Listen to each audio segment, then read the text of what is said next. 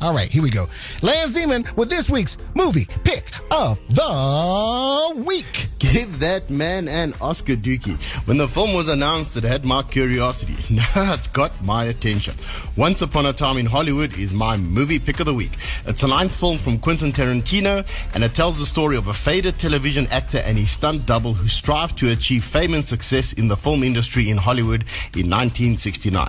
Leonardo DiCaprio, Brad Pitt, Margot Robbie, Al Pacino, Kurt Russell, and Bruce Lee star in this epic that is Once Upon a Time in Hollywood. Stuck up on the popcorn, it doesn't get much better than this.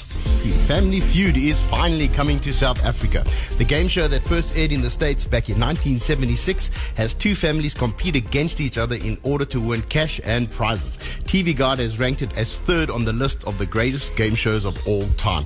Current US host, actor, author, and comedian Steve Harvey was in South Africa to announce the news. And you gotta love this if you're into gaming. Watch out, Street Fighter. Do you know who I am?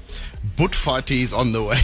It's a comically crafted game that celebrates the South African male middle class from the video game developers over at Kelly Fourways Games. The trailer for the game has hit the net and it looks awesome. Head on over to kellyfourways.com to find out more. Let the mudding begin, my chinas. And transgender model Teddy Quinlivan is making fashion history. She's the first openly transgender model to be hired for a Chanel campaign.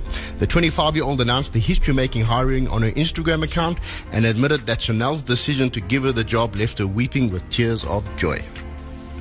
And Dookie, you gotta love the speeches at award ceremonies. At Monday's MTV Music Video Awards, rapper Cardi B thanked her glam team for making her butt look its best when she picked up the award for Best Hip Hop Video for her tune Money.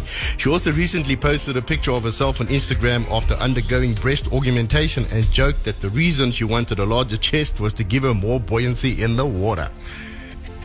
And finally, Dookie, you got to love the way social media encourages freedom of speech.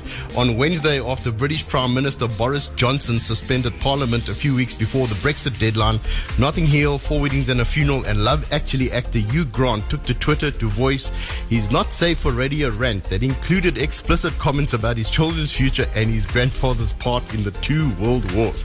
You got to love that guy. And that's all I got for you, Dookie. I'm out of here. I'll catch up with you next week.